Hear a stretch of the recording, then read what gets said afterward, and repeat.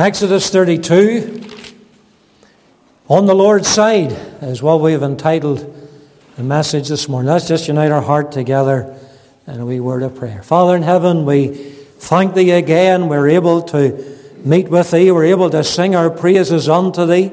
We're able to read Thy Word. And, oh God, we pray just now Thou would bring us into this passage. Give us understanding. Oh, speak to our hearts, Lord. Challenge us. We pray, Lord, for that little word in season. And Thou would minister unto each and every soul today.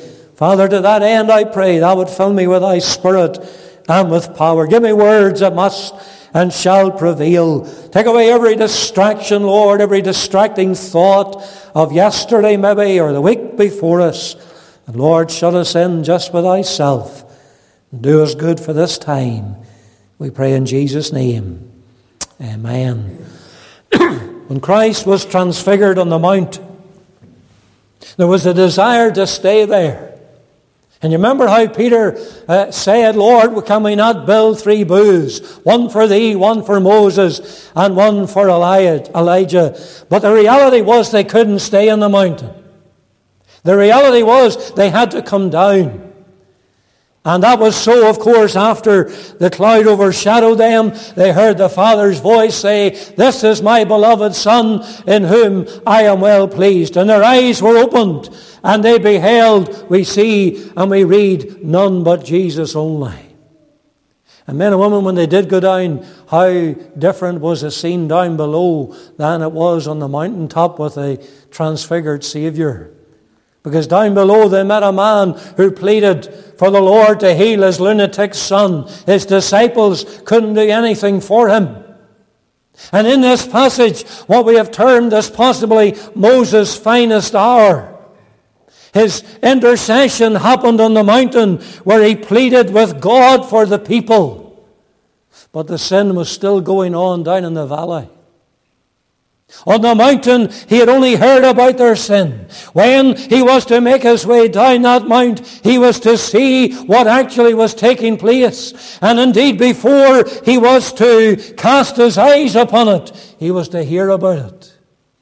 You look at the words of verse 17. When Joshua heard the noise of the people as they shouted, he said unto Moses, There's a noise of war in the camp. And he said, It is not the voice of them that shout for mastery, neither is it the voice of them that cry for being overcome, but the noise of them that sing do I hear. Before he saw anything, he could hear it. His servant Joshua thought it was the noise of war, but of course he didn't know what God had told Moses. And Moses knew that the people had corrupted themselves, and so he discerned it right.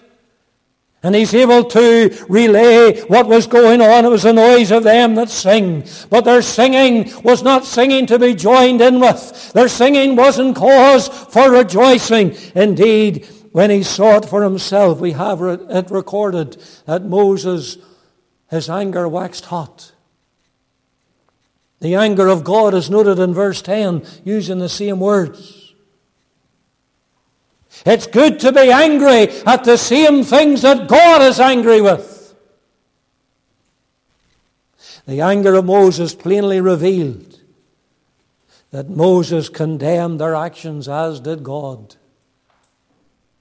Today, is it not the case that many of God's people can look at sin and evil and hardly ever get upset about it? It just passes over them with a shrug of the shoulders. It ought to annoy us. It ought to grieve our spirits that God and His name has been dishonored. But it doesn't. You know why? Because we're not in the place where Moses was. And you might ask, where was Moses? Moses was in the presence of the Lord for a long time. For 40 days and 40 nights indeed.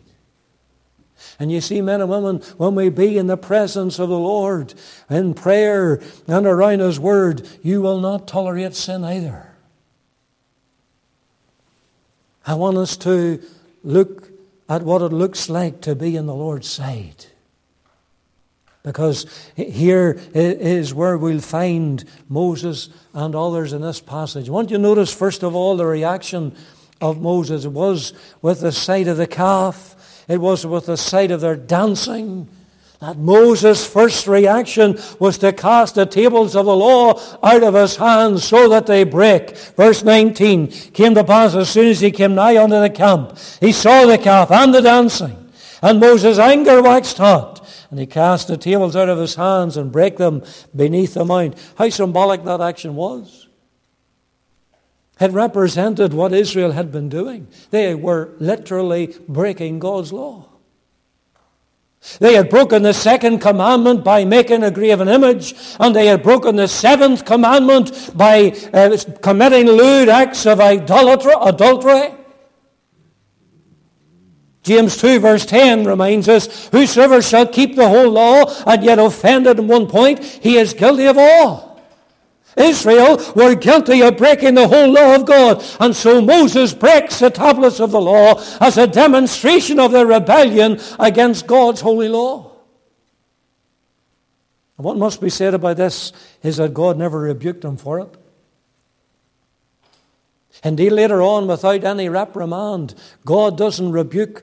God was to rewrite all the words that were on those first tablets. We have it in chapter 34, verse 1. The Lord said unto Moses, hew ye 2 tables of stone like unto the first, and I will write upon these tables the words that were in the first tables which thou breakest. He doesn't rebuke them.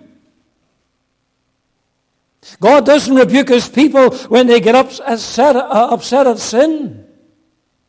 Would to God that he would see more of his people angry with sin as Moses was. There's some today, and they don't like sin dealt with by the elders in the congregation. And there are many today, and they don't like the preacher being outspoken against their sin. Men and women, all such people need to ponder the action of Moses here and remember that God approved of it. His reaction, he broke the tables. His reaction was furthermore to destroy the idol. I like the words of verse 20. He took the calf which they had made. He burned it in the fire and ground it to powder and strawed it upon the water and made the children of Israel drink of it. He took the idol. He burned it. He ground it until it was just small pieces. He threw it upon the water, and he made the children of Israel drink of it. By destroying the idol, Moses was showing that it was impotent. Remember, they were worshipping this idol. They had been worshipping this idol as a symbol of great power. I've suggested to you it may have been shaped like a bull, like one of the Egyptian idols. And it was symbolic of power, and they were worshipping this idol that was supposed to have power and which brought them out of Egypt. But here, the idol is seen, it couldn't even defend itself. And what a lesson it was for the people. For sin leaves a bad taste. And when it's mixed with the water here, it passed into and out of their bodies. It was a way of Moses saying it was nothing but refuge. It was worthless as dung. Charles Simeon, the preacher, said this: no greater indignity could be offered to this worthless idol than that which he devised, nor any more humiliating punishment be inflicted upon the people than to compel them to swallow their God and to cast them out of the draught with their common food. That's why he made them to drink it. And when you consider this scene, we learn that their sin polluted the water. And isn't it so to this day that environmental problems are rooted in sin? But how few mention that, of course, if at all. And we're all supposed to be taken in with this great environmental problem and climate change and all the rest of it. But it's rooted in sin. And there's one other reaction about Moses, or from Moses, and that was how he denounced Aaron for his part in the idolatry, verse 21. Moses said unto Aaron, what did this people unto thee, that thou hast brought so great a sin upon them? That was all he could do. Aaron, of course, had been appointed by God. He was anointed of the Lord. If Aaron was going to be removed, then God had to do it, not Moses. It's the same with David. Remember David? He had opportunity to take Saul's life, but he dare not. He would not put his hand against it because he was the anointed of the Lord. But what Moses did do, he reproved him publicly. As did Paul to Peter. If you come to Galatians chapter 2, you'll notice that Peter, who's purportedly supposed to be the first pope, a lump of nonsense, but he was rebuked to the face by Paul. Galatians chapter 2, verse 11. It says, but when Peter was come to Antioch, I withstood him to the face, because he was to be blamed. For before that, certain came from James. He did eat with the Gentiles, but when they were come, he withdrew and separated himself, fearing them which were of the circumcision. And the other Jews dissembled likewise with him, insomuch that Barabbas also was carried away with her dissimulation. Barnabas, I beg your pardon, was carried away with her dissimulation. But when I saw that they walked not uprightly according to the truth of the gospel, I said unto Peter before them all, if thou, being a Jew, livest after the manner of Gentiles, and not as do the Jews, why compellest thou the Gentiles to live as do the Jews? He withstood him to the face. He rebuked them publicly. You see, Peter had forgotten the lesson that God had taught him, even as he met with him on the rooftop on his way to seeing Cornelius and being sent of God to Cornelius' house. Acts chapter 10 verse 15 says, the voice spake unto him again the second time, what God hath cleansed, that call not thou common. He was to be a minister unto the Gentiles as well as unto the Jews. Aaron had failed to give leadership. He had allowed the people to dictate to him instead of leading them. When the people complained, he did what they wanted him to do instead of doing that which is right. He didn't give heed to the exhortation. Chapter 23 of Exodus, verse 2. Thou shalt not follow a multitude to do evil. He forgot about that. Aaron was a people pleaser, not one who sought to please the Lord. And his weakness led to terrible sin, as we read it there, even in those words, so great a sin upon them. Verse 21, he was a poor influence upon those whom he was supposed to be leading. Instead of increasing their faith, he instead was to infect it with idolatry. Instead of lifting up the standard, he had lowered it, causing them to be naked. Is it any wonder that we read that God was angry with Aaron? Deuteronomy chapter 9 and verse 20, very revealing. It simply says this, the Lord was very angry with Aaron to have destroyed him. You know why he didn't destroy him? Because of what we read in the rest of the verse. Moses prayed for him. And I prayed for Aaron also the same time. Moses interceded for him.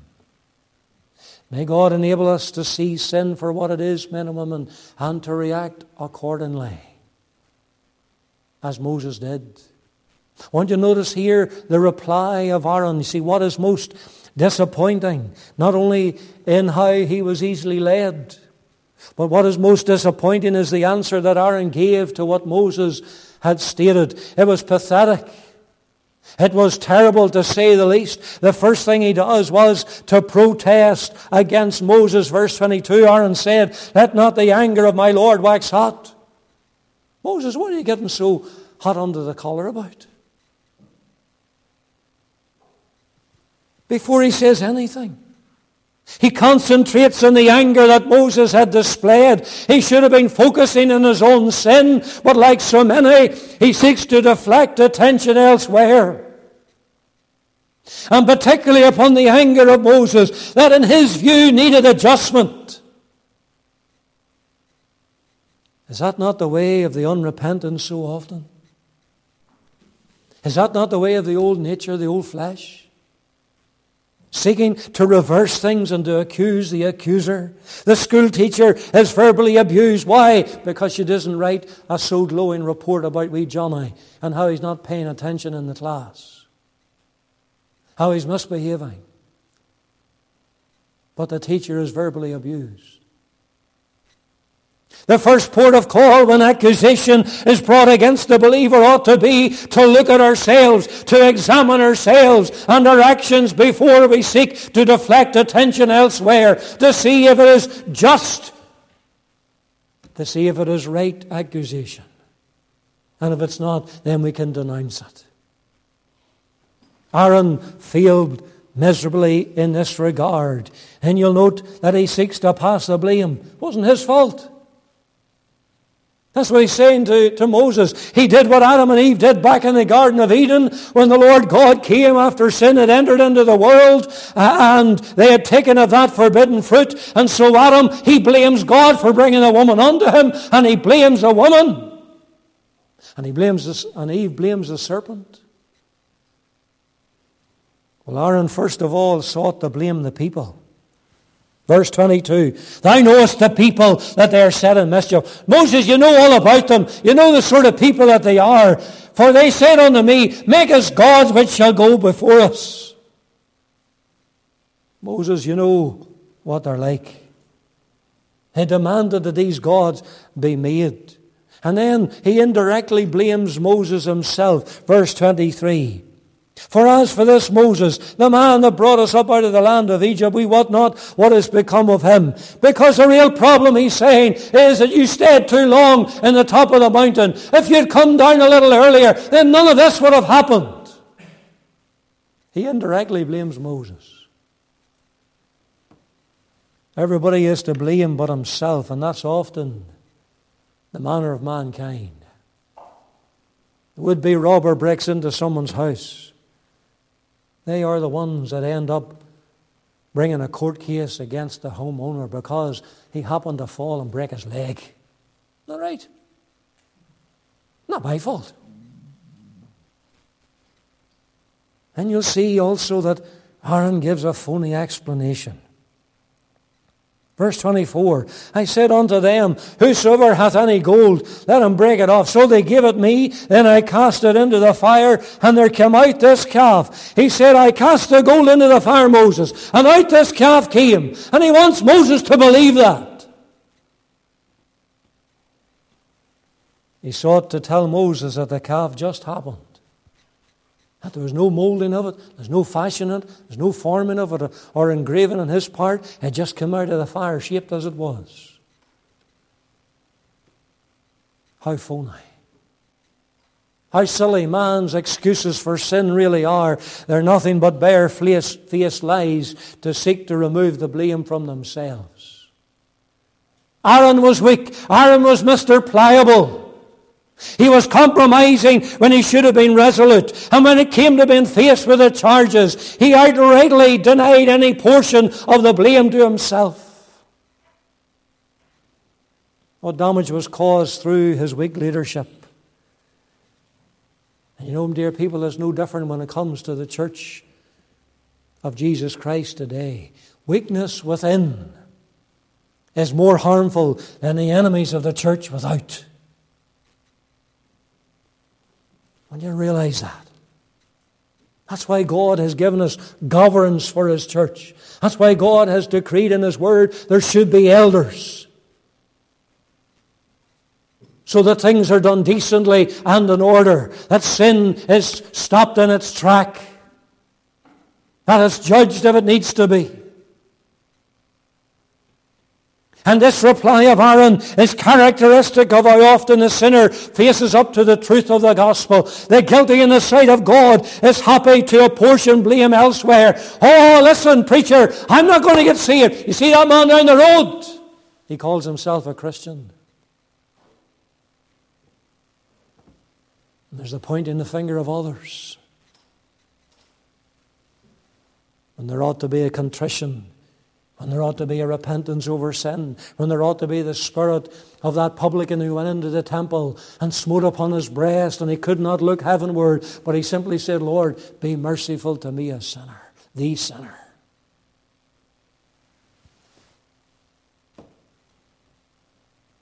That's the reaction that we're looking for.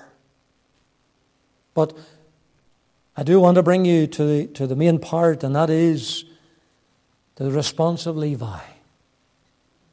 You see, the contrast couldn't be any greater with Aaron when we have occasion to look at what Moses did and how he was to deal with that situation. He simply has to ask one question. It's the question that we've been singing. Verse 26, who is on the Lord's side? Let him come unto me.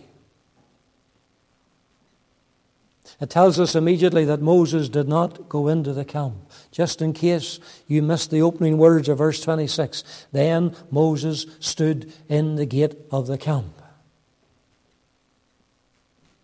He stood in the gate of the camp. He didn't go in. The camp was sinful. All the idolatry, all the adultery and immorality of the day had taken place amongst them. But unlike modern church leaders, Moses doesn't go into the middle of that. You see, the ecumenical chorus today is, that's often heard, we've got to get alongside these who are in error. We've got to show them the right way.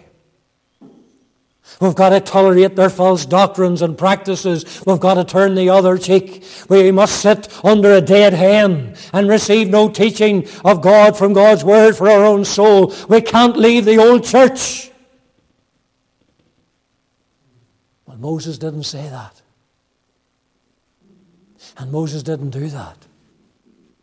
He separated. He encouraged others to do the same. For notice the response of the tribe of Levi. It too was one of separation. Their action was a condemnation to the idolatry of Israel. The Levites weren't prepared to stay on in that camp. They wanted to be on the Lord's side. And they see Moses standing at the gate, and they hear this question, who is on the Lord's side? Let him come unto me. You see, being on the Lord's side meant one thing. It meant leaving the camp. It meant coming away from the crowd and instead to stand where Moses stood. That doesn't mean it would have been easy. The man or the woman who believes that it's easy to separate from the old church and from family and friends and other things is not telling the truth. But that's what the forefathers of this denomination did in 1951. They had to come out. They couldn't stay in the midst of a congregation in the presbytery that denied the gospel mission being held where it was planned to be held in Crossgar. And by doing so, they exposed doctrinal error and the liberal agenda that abounded. The Levites came out of the camp leaving behind friends, leaving behind the family, leaving behind those who were neighboring tents. It's never easy to separate from sin and evil, but they had to if they were going to be on the Lord's side. You see, the Lord is of pure eyes and to behold evil. Canst not look upon iniquity. If you're going to be on the Lord's side, then it will mean in these days separation.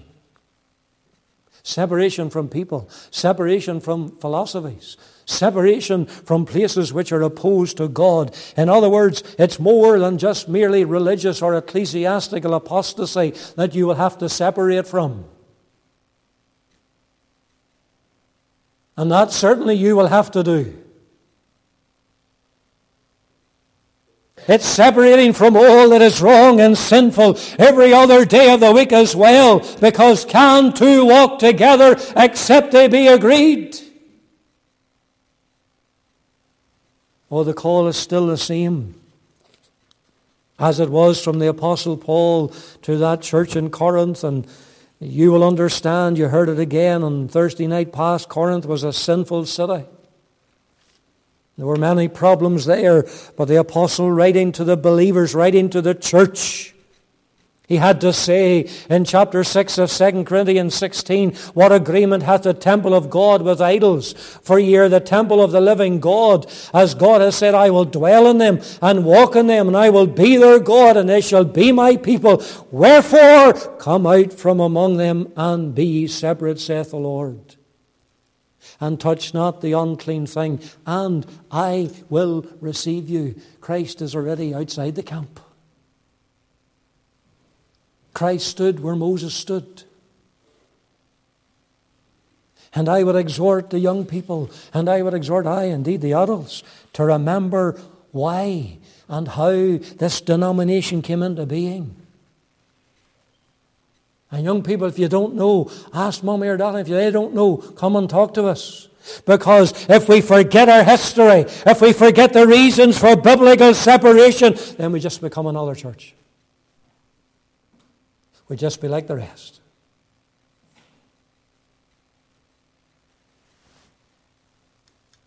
With the Levites, there was also the demonstration. They weren't ashamed to publicly declare their position by removing themselves from the camp and by coming on to Moses. They demonstrated that they were on the Lord's side. If we're on the Lord's side, we'll show it. How that goes against agreeing with many people. They'd rather be a secret disciple. They'd rather stay in the shadows. But men and women, young people, if we can't demonstrate in a public fashion that we belong to Christ, the one who died publicly on that yonder middle cross for our sins and for our redemption, then there isn't much depth to our faith. And there isn't much depth to our character. How we sing oftentimes, I'm not ashamed to own my Lord or to defend His cause. But I wonder, is it true where every other day of the week is concerned? Then you'll notice there's the execution with the Levites. You see, the Lord's service demands action. It involves service, and it was so for these Levites. Verse 27, He said unto them, Thus saith the Lord God of Israel, Put every man his sword by his side, go in and out from gate to gate throughout the camp, and slay every man his brother, every man his companion, every man his neighbour. Service for the Lord may not always be pleasant, may not always be easy. But as with the Levites, the Lord simply requires obedience. You know, there are critics who will suggest, and they'll look at these verses and they'll say, well, that doesn't display very much the love of God.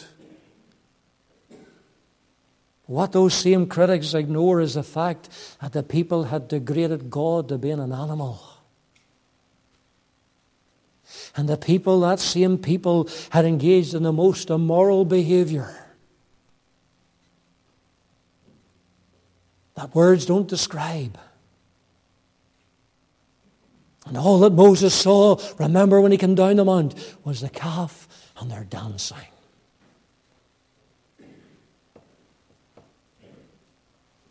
If this sin is not stopped, it would destroy countless more.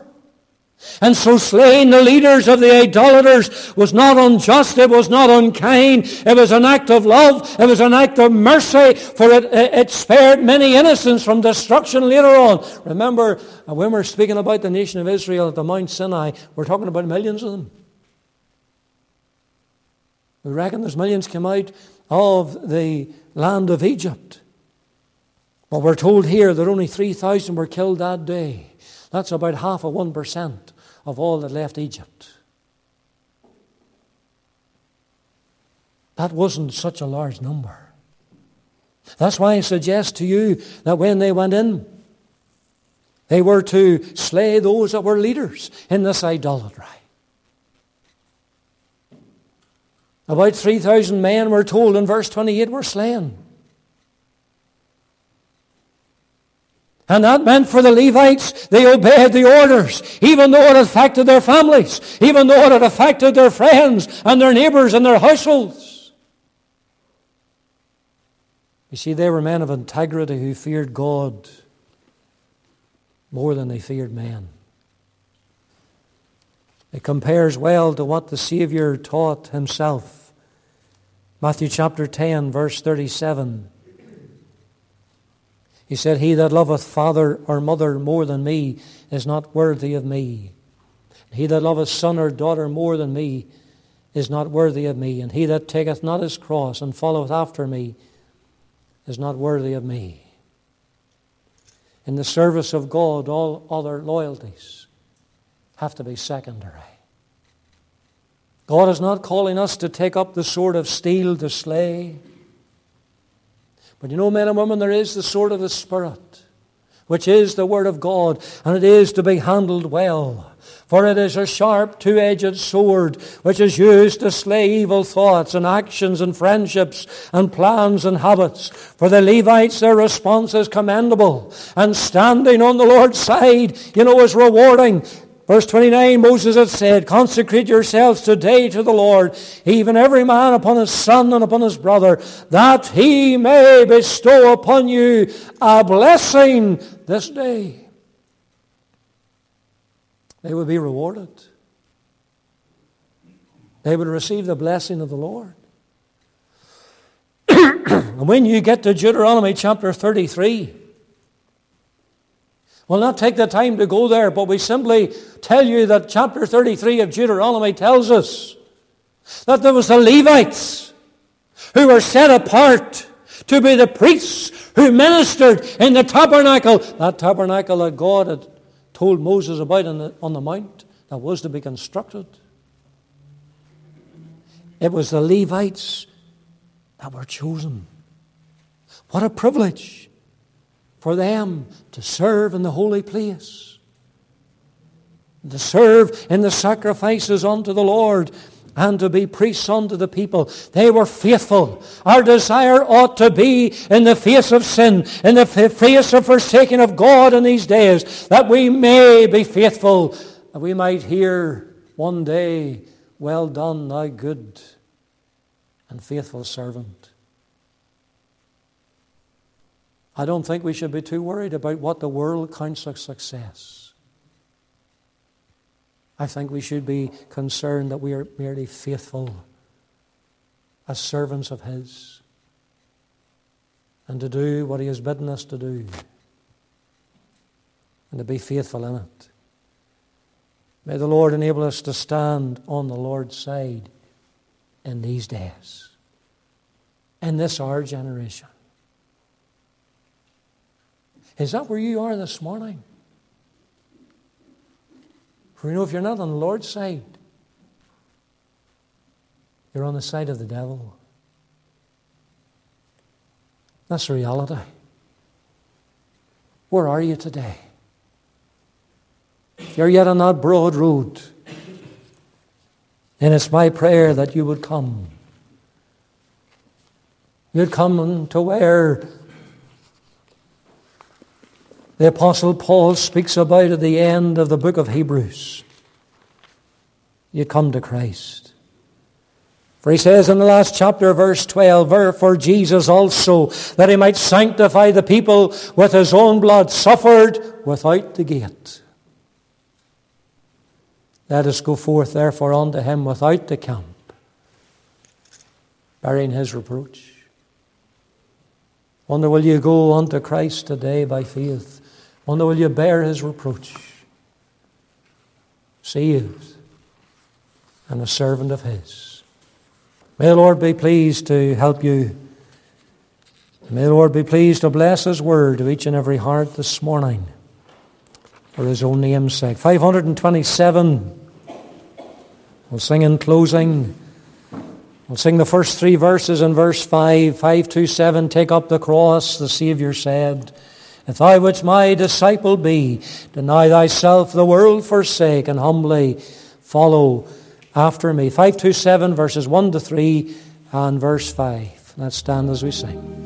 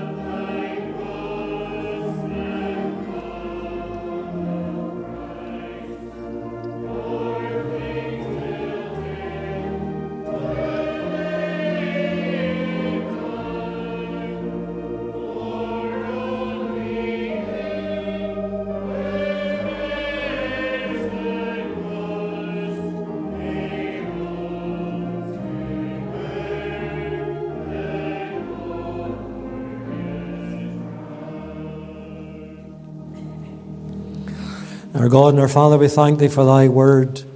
We thank You, Lord, for the challenge that it gives to our own hearts. And, oh God, how Moses saw sin for what it is, a great sin that has come upon them. And, Lord, how it was judged. And, oh, Father, how He made them drink that bitter water. And, oh, God, we pray that we might, Lord, be those who stand where Moses stood, outside the camp of apostasy, of sin, of depravity. And we pray, Lord, that we might gladly take up Thy cross and follow Christ. Bless us, we pray. Bless this word yet to our hearts. Remember those who will leave at this time. Go before them. Be unto them all that they would need. Bless those that will remain. Lord, abide with us, we pray. For we ask these mercies in our Saviour's precious and worthy name. Amen.